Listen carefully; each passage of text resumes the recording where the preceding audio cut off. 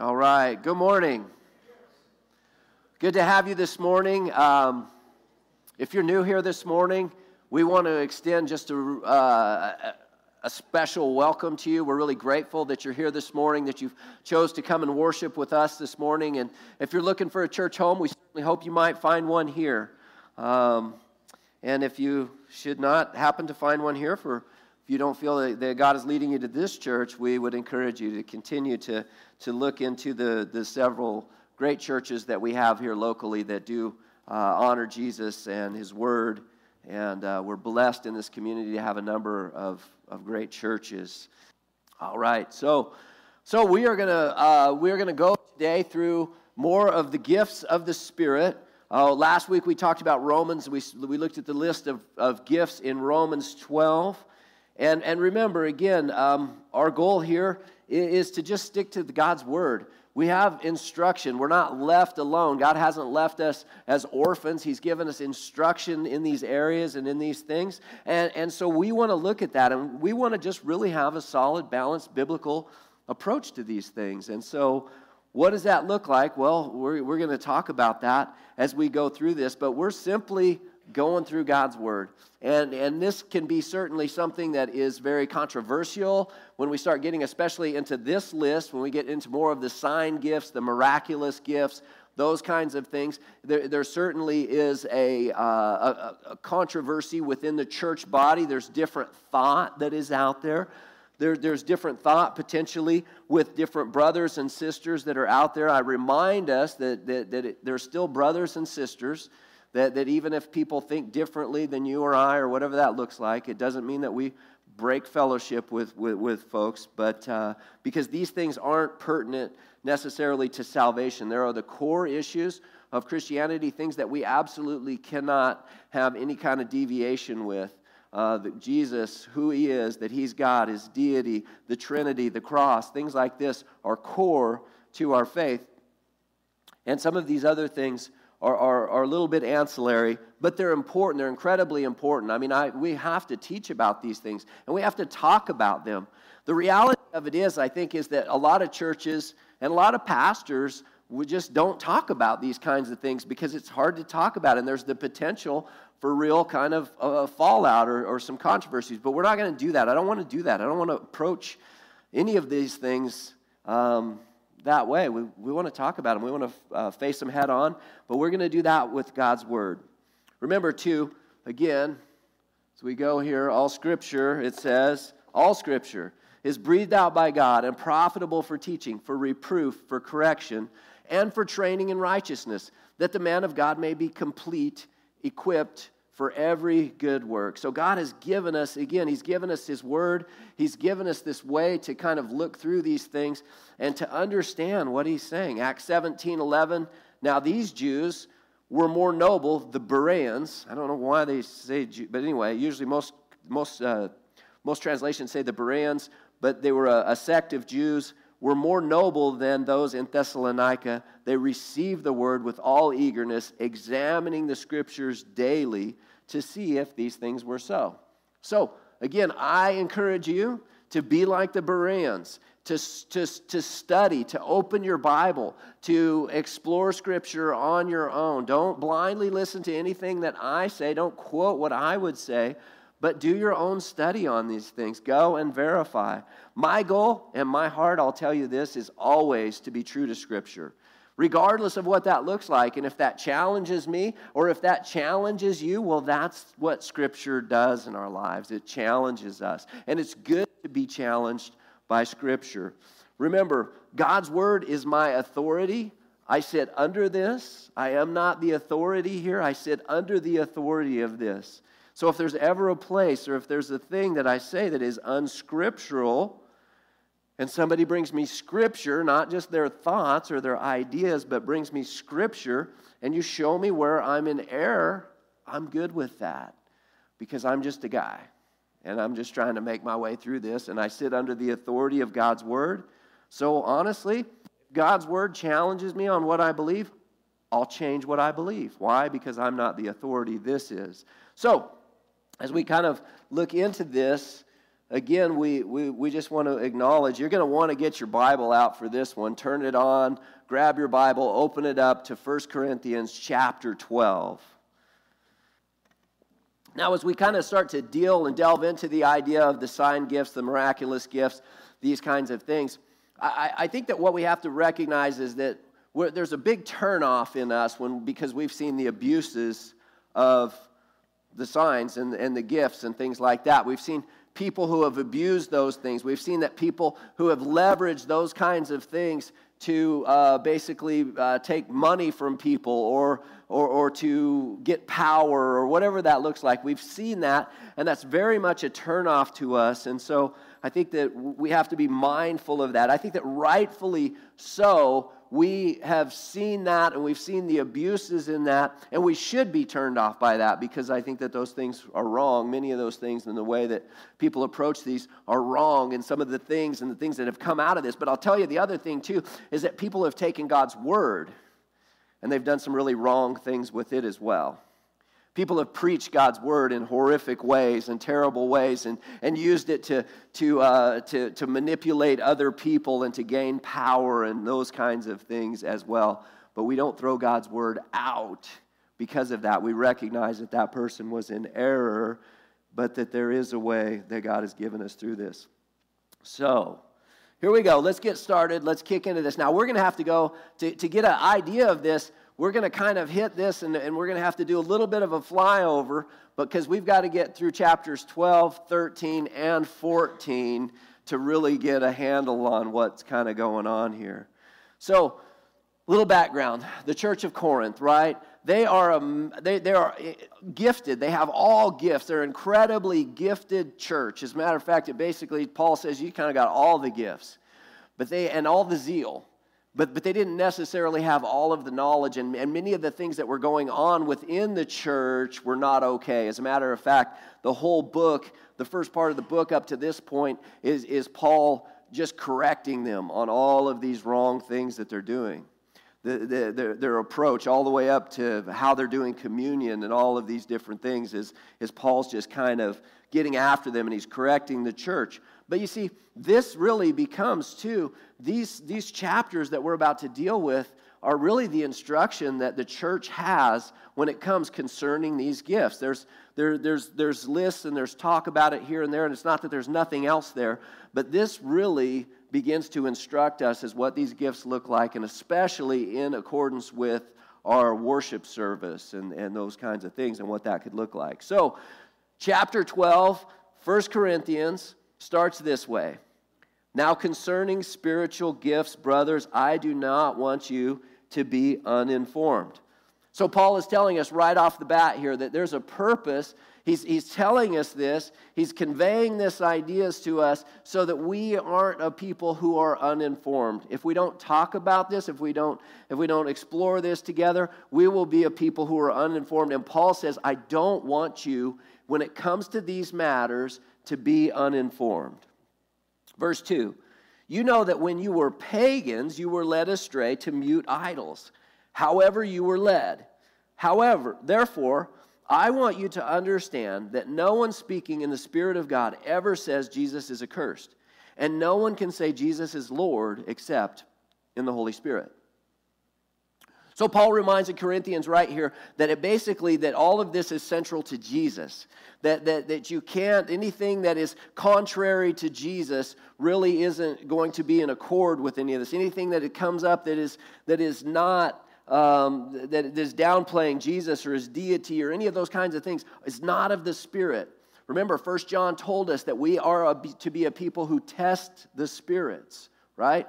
That we need to test these things. We're going to hold on to what's fast, and we're going to test these things. But anyway, that all of this really focuses around Jesus.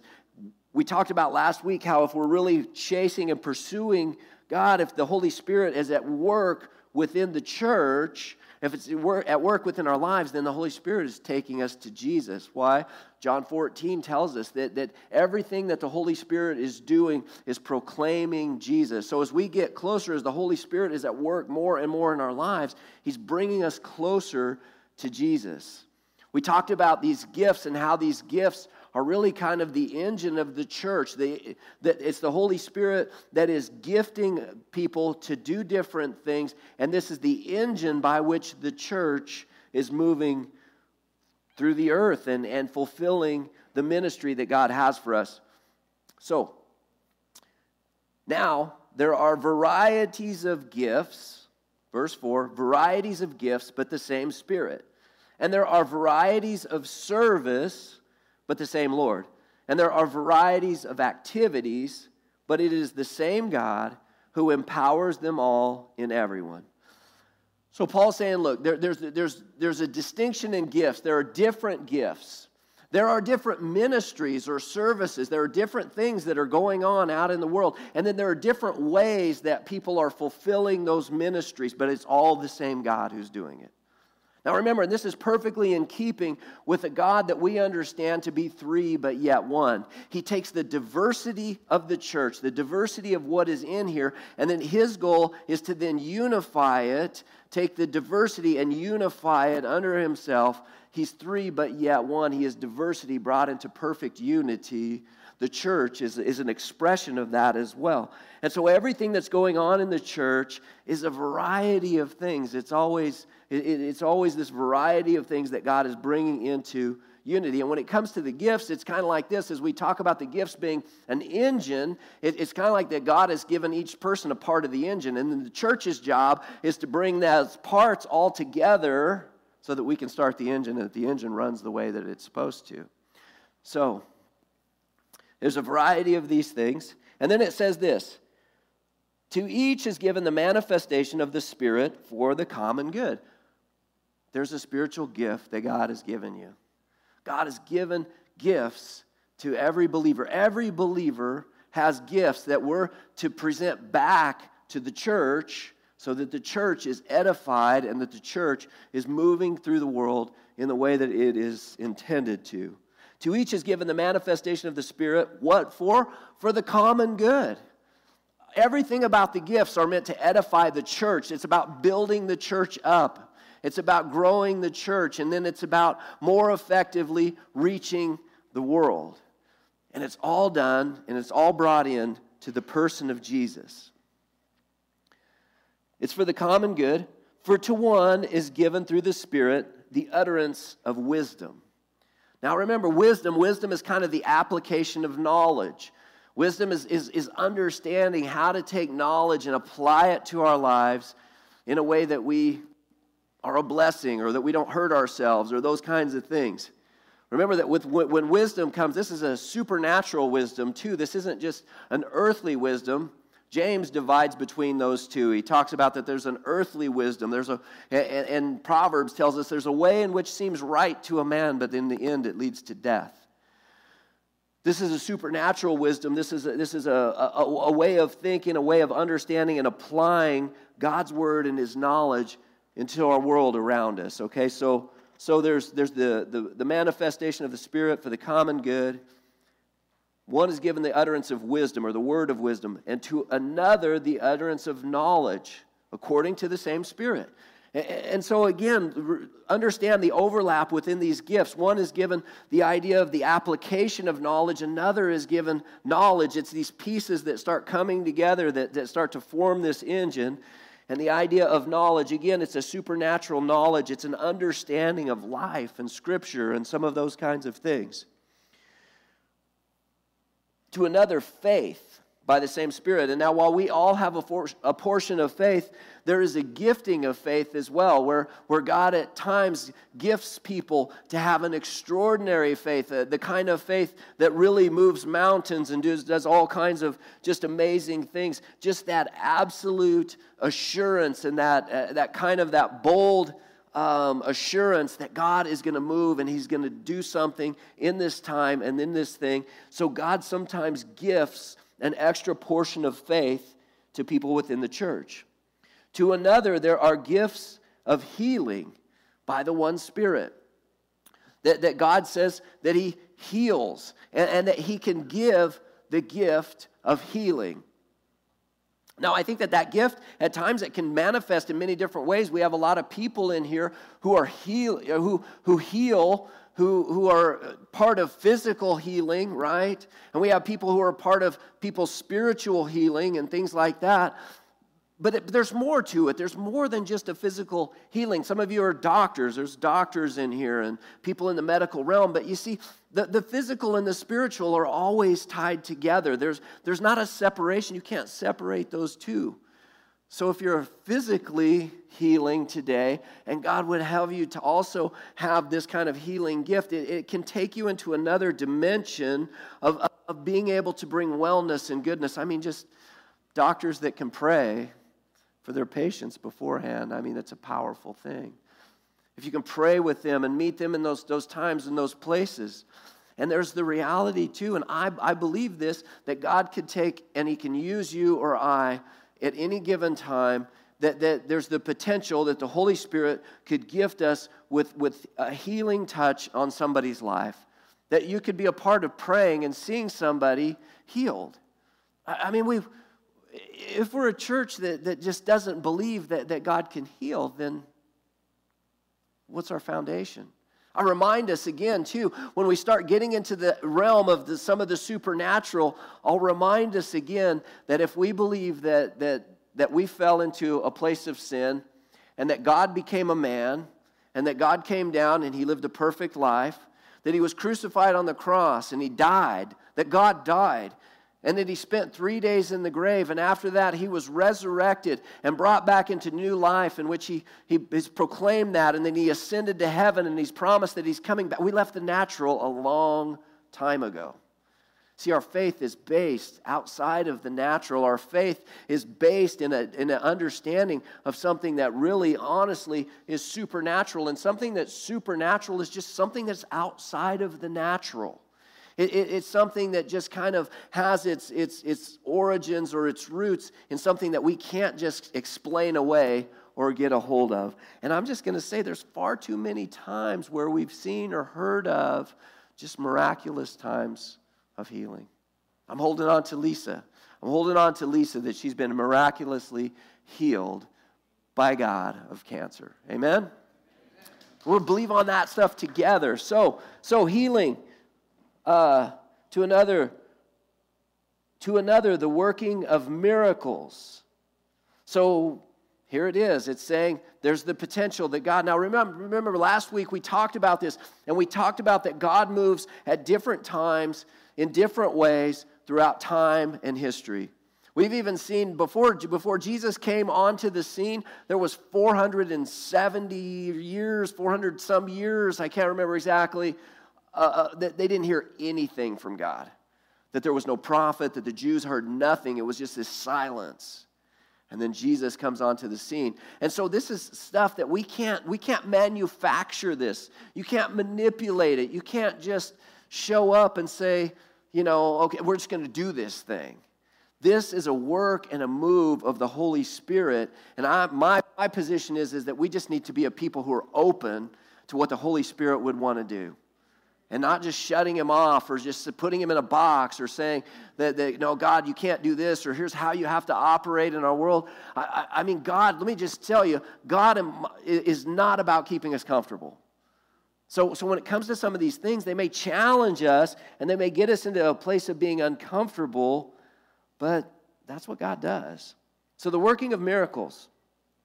Again, let's just, let me do this real quick. To another, prophecy. And to another, the ability to distinguish between spirits. So again, we talked a lot about prophecy last week, and we want to make a differentiation between the prophet or the office of prophet and the gift of prophecy.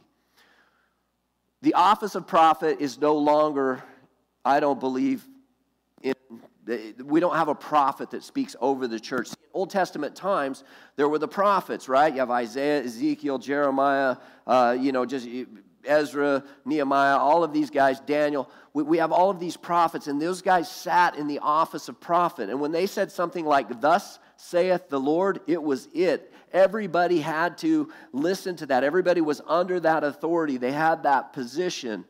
But see, today when we start looking into New Testament prophecy is always to be tested. It is always to be taken to others and evaluated and looked at and said, is this something that we believe that God is doing? Is the timing, is this the right word? Is this something that we believe God is doing, or is this just something somebody kind of came up with?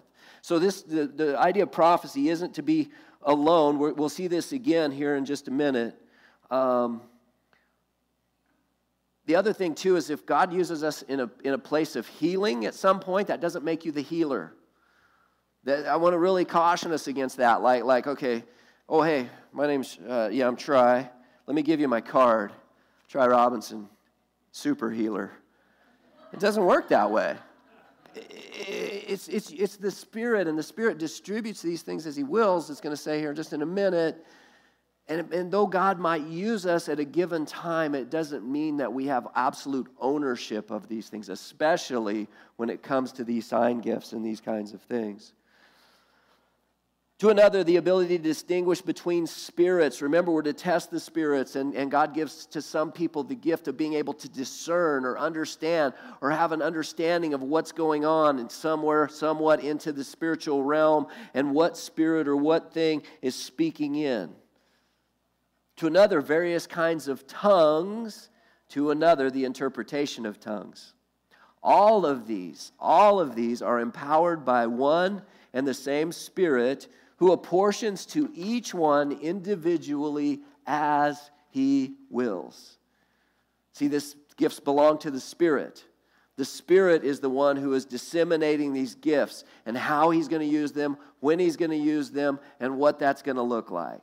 And we don't own that. It's the Spirit that owns that, and He does it as He wills. So, when we start getting into the idea of prophecy, tongues, miracles, healings, all of these kind of supernatural kind of things, this is the place where the church, there's a real division right within the church. And we can be way over on one side or way on the other side. I really believe that there's a place in the middle that God really wants us to be and really wants us to fall out in this. To the left, to way to one side would be to be a cessationist, okay, or to say that the gifts don't exist, that they're gone, that they were a part of the apostles and for that ministry and for the launch of the church, but they don't exist at this point. We'll talk more about that in a minute. The other side would be to be really hyper-charismatic in the idea that we're just chasing these gifts and everything about our church and our church service and our walk with God is just this just overly emotional experience where we're seeking feelings and experiences and all of these kinds of things, and we've really lost track. So, for just as the body is one, and it has many members, and all the members of the body, though many are one body, I'm going to read fast through this part a little bit, so it is with Christ. For in one Spirit we were all baptized into one body, Jews or Greeks, slaves or free, all were made to drink of one Spirit. So again, just as there's diversity within the gifts, there's diversity within the body, and there's diversity in the giving of these gifts, and in who we are as we come together. For the body does not consist of one member, but of many. If the foot should say, because I'm not a hand, I do not belong to the body, that would not make it any less a part of the body. And if the ear should say, because I'm not an eye, I do not belong to the body, that would not make it any less a part of the body. If the whole body were an eye, where would be the sense of hearing? If the whole body were an ear, where would be the sense of smell? But as it is, God arranged the members in the body, each one of them as He chose. If all were a single member, where would the body be? As it is, there are many parts, yet one body. The eye cannot say to the hand, I have no need for you, nor again the head to the feet, I have no need of you. On the contrary, the parts of the body that seem to be weaker are indispensable. And on those parts of the body that we think less honorable, we bestow greater honor. And our unrepresentable parts are treated with greater modesty, which our more presentable parts do not require. But God has so composed the body, giving greater honor to the part that lacked it, that there may be no division in the body, but that the members may have the same care for one another. If one member suffers, all suffer together. If one member is honored, all rejoice together. And so again, it's this diversity of people and thought and all of these things that God has brought in here. And we can't be a people who say, gosh, I just want to be a hand, or because I'm just a hand, I don't have a part in here.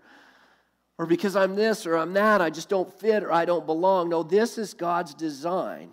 Or, hey, I don't like that guy with that part over there, right? Sometimes we need to recognize that this is what God is doing, and it's exactly what we need. We need that guy that has that part sometimes that we don't want to have to deal with.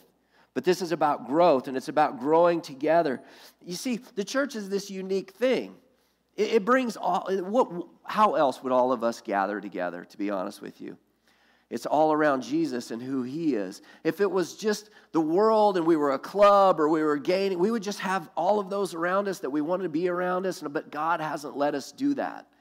He's called us into this greater thing that the church is. He's given each of us a little piece and a portion, and He said, okay, now all of you get together and figure it out.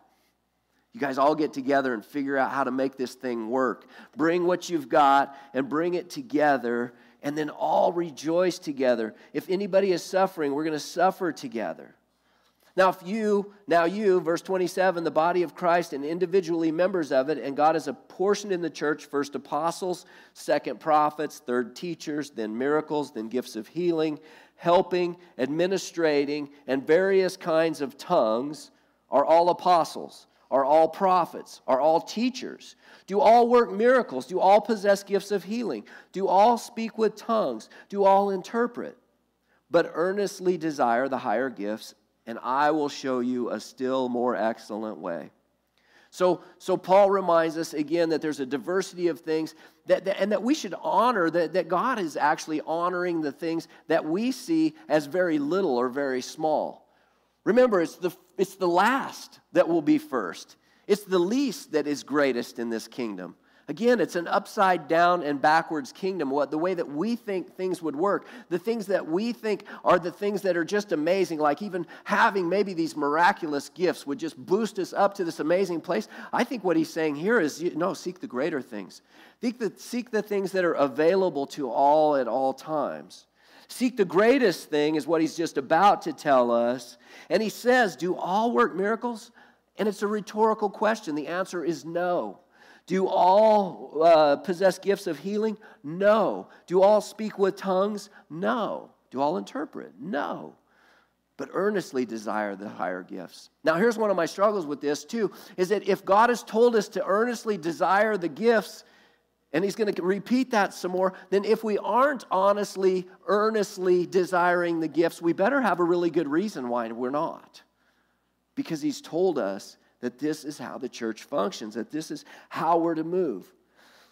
See, when we get way over here on sometimes the hyper-charismatic kind of a thing, people will say, well, you know what, you're not really saved if you don't speak in tongues, or if you don't speak in tongues, you haven't been baptized in the Holy Spirit or something like that. But it plainly says right here in God's Word, not all do this.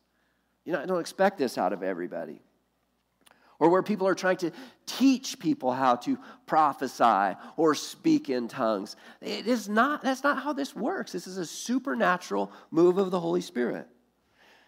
Paul ends this right here by saying, look, earnestly desire the higher gifts, and I will show you a still more excellent way.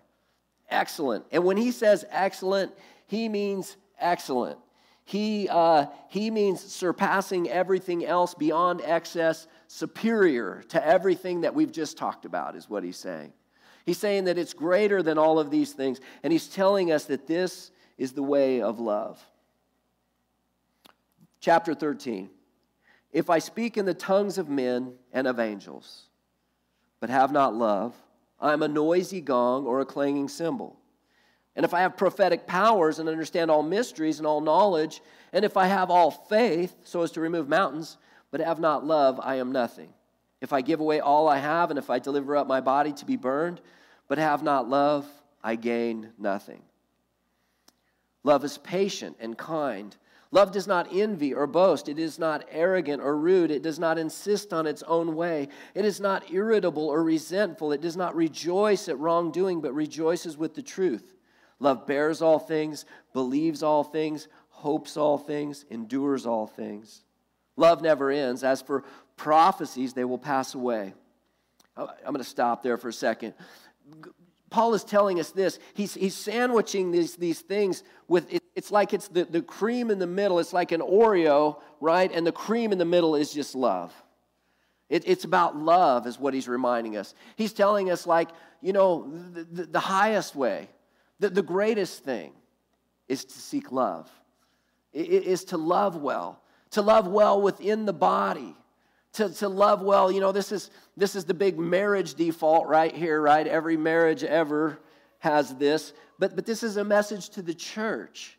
And it's about charity. It's about agape love. It's about the highest form of love. And it's about loving one another unconditionally. It's not about just practicing all of these gifts and chasing these different things. See, you can do that is what he's saying. You can do that, and you can do that to amazing, excellent results. But if you don't love, it's nothing. It has absolutely no value to it if you're not loving people. If love isn't the gas that's in the engine that's propelling this thing, if love is the gas for this engine, and if there's not love, then we're just making a bunch of noise. That we're just kind of doing things for ourselves. But it begins to show us that love is about others. It doesn't insist on its own way. It's not rejoicing. It rejoices in the truth, not wrongdoing. It bears all things. It believes all things. It's hoping in all things, and it endures all things. Then verse 8, love never ends. As for prophecies, they will pass away. As for tongues, they will cease. As for knowledge, it will pass away. For we know in part, and we prophesy in part, but when the perfect comes, the partial will pass away. When I was a child, I spoke like a child. I thought like a child. I reasoned like a child. When I became a man, I gave up childish ways. For now we see in a mirror dimly, but then face to face. Now I know in part, then I shall know fully, even as I have fully been known. So now faith, hope, and love abide these three, but the greatest of these is love. So Paul now basically says, look, that these things are going to end. And I think whether you're a cessationist or a continuist, we understand and we would agree that these things are going to end. The controversy becomes when. When are these things going to end? And many that are cessationists would say that this verse right here talks about that it's going to end, right? Granted, it does, but when the perfect comes, some cessationists would say, look, when the canon was established, when the Bible was put together, when it became complete, then we didn't need the sign gifts anymore, these miraculous things, and that the time of the apostles and those kinds of things are over. And so now what it's saying is that since the perfect has come, which is God's word, that those things now cease. Now remember, it doesn't just say prophecy in tongues, because many times we leave it, that says knowledge too. It says knowledge will cease. I'm going to hold this, that's not a good interpretation of Scripture. When the perfect comes is when the culmination of the ages comes, when Jesus comes back, when he sets all of this stuff right. It's talking about what's to come. And when what's to come, when the church is gathered before God, there's no more need for any of these kinds of things because it's all wrapped up and it's done and it's over with. And we're to hold on, but the greatest of these is love. So regardless of what God is doing in the church, regardless of where we're at with some of these things, it's the Oreo, it's the stuffing in the middle is love. Now he's going to begin to give some instruction for the church and for worship services and what that looks like in the midst of it. And see, what I find also, too, you see, if Paul, right here at this point, he could have said, look, this is going to end, don't worry about it. But he doesn't. He gives instruction for the church in what this would look like in the midst of a worship setting, basically. Pursue love. Chapter 14, pursue love. And earnestly desire the spiritual gifts. Again, I think that's a big question. As Christians, I don't know if we talk about this enough or we actually deal with this, but do you earnestly desire the spiritual gifts? Are they even on our radar sometimes? Do we even think about them? Or are we just kind of going through life just in our walk with no gas, no engine? Pursue love and earnestly desire the spiritual gifts, especially that you may prophesy. So Paul even brings that in right there, especially that you may prophesy. Seek these things, right? Continue to seek after these things. For one who speaks in a tongue speaks not to men but to God. For no one understands him, but he utters mysteries in the Spirit. So there we go. Now we get really controversial. Now we start to get into the middle of like, whoa, what is this? Because tongues can be two things. There's no doubt about it. In Acts 2:10 and chapter 19 of Acts, it is a spoken language. It is a spoken language that is understood by other people. But here he starts to talk about that there's another aspect to this potentially. And he starts to talk about what is going on with some of these other tongues. And the people at Corinth had an ecstatic tongue that they were speaking in. Now, when it comes to the idea of ecstatic tongues, let me just say this. Not all ecstatic tongues are of the Lord. Ecstatic tongues go through all kinds of religious beliefs and cultish things and all of those. There's all kinds of tongues that are ecstatic tongues that are not of God. But here he begins to talk about this, and he talks about this, that he utters mysteries in the Spirit. No one understands him, but he utters mysteries in the Spirit.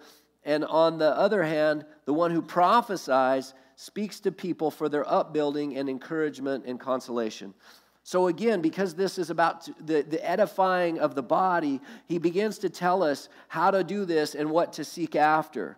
The one who speaks in a tongue builds up himself, but the one who prophesies builds up the church. And so it would seem to me that Paul begins to make the case and begins to talk about that some of tongues, especially when it comes to an ecstatic tongue, is a personal prayer language kind of a thing that people can experience and that can edify, but it's going to edify them. And the prophecy is actually the thing that edifies the church. He who speaks in a tongue builds himself up, but the one who prophesies builds up the church. Now he says, I want you all to speak in tongues, but even more to prophesy. The one who prophesies is greater than the one who speaks in tongues, unless someone interprets so that the church may be built up. So this is about, again, the gifts. What are the function? What is the role of the gifts? The function of the gifts is to edify the church, to build this up, to put gas in the engine so that this thing is running the way that it's supposed to.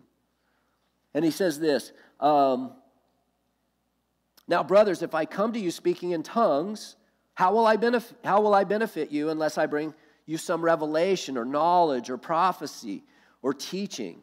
If even lifeless instruments such as the flute or the harp do not give distinct tones, how will anyone know what is played? And if the bugle gives an indistinct sound, who will get ready for battle? So with yourselves, if with your tongue you utter speech that is not intelligible, how will anyone know what is said? For you will be speaking into the air. There are doubtless many different languages in the world, and none is without meaning. But if I do not know the meaning of the language, I will be a foreigner to the speaker, and the speaker a foreigner to me. So with yourself, since you are eager for manifestations of the Spirit, strive to excel in building up the church. One of the big problems with the idea of tongues is that it becomes, whenever you get into circles, really charismatic circles, it becomes the thing. It becomes the thing that becomes centralized, and everything is about this. And Paul is not doing that. What Paul is actually doing is he's actually saying, no, we need to be minimizing this. This actually isn't maximized, this is minimized. Because it's about edifying the church, and if people are just having kind of a talk that it's incomprehensible, nobody can understand it, then it's not edifying anybody. It's kind of like, it's actually, in a way, it's kind of rude, honestly. Have you ever been around people who speak another language? Right, and they start speaking the language around you, and they speak English too, but now they're speaking their language, and you're like, this is rude. It's kind of rude because you can't understand, and I think Paul is trying to guard us against these ideas or these situations where it's not edifying the church, it's just happening. Therefore, one who speaks in a tongue should pray that he may interpret, for if I pray in a tongue, my spirit prays, but my mind is unfruitful. What am I to do? I will pray in my spirit, but I will pray with my mind also. I will sing praise with my spirit, but I will sing with my mind also. Again, within the church and when the church gathers and meets, things are to be intelligible. Things are to be understood. And if that was to be some kind of a supernatural move of God, that God is also going to provide for interpretation so that it is understood and it edifies the whole body. Otherwise, if you give thanks with your spirit, how can anyone in the position of an outsider say amen to your thanksgiving when he does not know what you're saying? For you may be giving thanks well enough, but the other person is not being built up.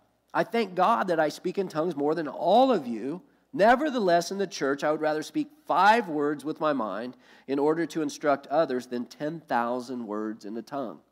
So Paul is just saying, look, it's not about how much, it's about whether it's understood or not, and it's more important to be understood than to be doing this other thing. Brothers, do not be children in your thinking, but be infants in evil. But in your thinking, be mature. The whole thing that Paul has been trying to get across to the church here in Corinth is grow up. Grow up. It's about maturity. When I was a child, I did childish things, but when I became a man, and he's talking about that the gifts and these kinds of things, they require a real maturity on the behalf of the believer. That we can't be immature and just kind of going on about this. By people of strange tongues and by the lips of foreigners will I speak to this people, and even then they will not listen to me, says the Lord. Thus tongues are a sign not for believers, but for unbelievers, while prophecy is a sign not for unbelievers, but for believers. And then he goes on to say, if therefore the whole church comes together and all speak in tongues, and outsiders or unbelievers enter, will they not say that you're out of your minds? But if all prophesy, and an unbeliever or outsider enters, he is convicted by all. He is called to account by all. The secrets of his heart are disclosed, and so falling on his face, he will worship God and declare that God is really among you. Again, the whole thing here is not about maximizing what is unintelligible, but maximizing what will edify and can be understood. Orderly worship. What then, brothers? When you come together, each one has a hymn, a lesson, a revelation, a tongue, or an interpretation. Let all things be done for building up. If anyone speaks in a tongue, let there be only 2, or at most 3, and each in turn. When I was looking at that, I saw something that was interesting, and I'm not saying that this is actually a thing, but the word kata in the Greek there, it means 2 at a time in session. So it's like 2 by 2 or kind of a thing. That's it. When it says by 2, it doesn't mean 1. Is what it's saying. It seems that there has to be 2. So if there was going to be somebody who spoke in a tongue and stepped up and said, look, I have a word in tongues for the Rock Church, it couldn't be 1. It would have to be 2. And I think that there's a principle in the Bible about 2 being a witness. And so if 1 did it, and I promise you, if you open that up and you begin to go down that road like that, you're going to have somebody every day is going to have some miraculous, unbelievable word from the Lord that shows up exactly at 9:30 every single Sunday, and they're going to stand up because they want to have a platform in front of everybody to show off something. But if 2 people did it, wouldn't that freak us out? You know what I mean? Like if all of a sudden, seriously, guys, I mean, I think we have to think about this. What if something like that happened? What if 2 people stood up and said, look, I have a word from the Lord? And 2 more people stood up and said, I understand what's happening and what he's saying. We would know that was from God. But if there is no one to interpret, let each of them keep silent in the church and speak to himself and to God. So they're not to stand up. There has to be order in this. Let 2 or 3 prophets speak, and let the others weigh what is said. Again, if somebody were to come up to me and say, and people do, don't get me wrong, I have a word for you or a word for the church, then to me, that goes then to the leadership of the church. And it's weighed. And then that person needs to be done with it. Like they did their job. They said what they believe God put on their heart, and then it is weighed to see if it's a word we believe is from the Lord. All prophecy in the New Testament is to be tested. It isn't just to be taken. It isn't, and then it's not for that person to be mad because they feel like the church isn't moving in the direction that they say that it ought to be moving. They let go of it at that point, and the leadership of the church discerns if this is something for the church or not. Let 2 or 3 prophets speak, let the others weigh what is said. If a revelation is made to another sitting there, let the first be silent. For you can all prophesy one by one, that you all may learn and be encouraged. And the spirits of prophets are subject to prophets.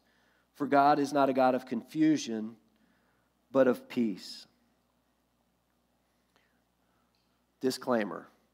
I'm about to skip something. I told you I don't like to do that. But I'm going to skip. I'm starting to skip right here where it says, women should stay silent in the church, okay? I don't have time for that now, and you don't have time to sit here and listen to that. That's a whole nother thing in itself, and we don't have time to deal with it. So we are going to skip, okay? We're skipping over that part, not because I'm afraid to deal with that, but because we don't have time. Anyway. So, verse 36. Or was it from you that the word of God came? Or are you the only ones it has reached? If anyone thinks that he is a prophet or spiritual, he should acknowledge that the things I am writing to you are a command of the Lord. If anyone does not recognize this, he is not recognized. So, my brothers, earnestly desire to prophesy, and do not forbid speaking in tongues, but all things should be done decently and in order. And there's what God says about it. It says not to forbid and to earnestly desire these things. So sometimes we don't know what to do with those things. And I get it. I've looked in this for a long time, and I have wrestled with this, and I am not posing to be the authority on this. But it's here. It's plain. It's part of God's word. And so now, as the church, we have to challenge ourselves. What do we do with that? How do we receive that? And how do we see that?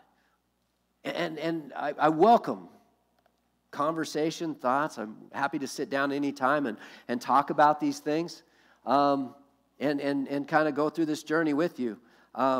It's a big deal. There's a lot here. I can tell you that personally, I have no experience with this. I've never spoken in tongues. I've never had an experience like that. I know a lot of people that have, and people that I trust even. But there's always a humility with people that I see, a maturity a lot of times with that. And while I don't get it or I don't understand it, that's not the litmus test by which whether it's real or not. The litmus test to me is God's word. And God's word is telling us right here, and we have to wrestle with this, don't forbid it. But all things should be done decently and in order. And this isn't, I don't get me wrong, I'm not trying to turn the church in some kind of radical direction or anything like that. I think that where we're at and what we're doing is perfectly fine. But what if God wanted to do something more? What if God all of a sudden, what if there's a big move of this? What are we going to do? How are we going to see this? There's no doubt in my mind that the plan of God in history is changed at different times. And as we search the scriptures, we find that miraculous signs were not always a part of God's plan. There were long periods of time when miracles didn't take place. And so sometimes the withdrawal of these things, I think, is perfectly consistent with what God is doing in His plan and how He's worked with people through history. But there have also been times where God's Spirit has moved really mightily and amazing things have happened. We're living in a really interesting time right now, and I don't know what all God has, but I know there are things in the future. I know that things are happening. I know that things are going on in this world that are just like, what are you doing, Lord? And where are you taking us? And I hope you just join me in that kind of prayer for this church, that heartfelt prayer of God, where are you taking us, and what do you want to do in us? What do you want to show us, God? How do you want to mature us and grow us into something else? Because I think that we can make two mistakes with this. I think that we can really try to pretend like it doesn't exist, and let's just avoid it, and let's don't ever bring it up. Let's don't talk about it. Let's don't do this. Or we can get really weird with it too. I mean, and that's what we don't want to be. We don't want to be weird. We don't want to be creepy Christians. You know what I mean? Because there's plenty of that out there too. So, Lord, I just want to give it to you, Lord. I thank you that you have given gifts.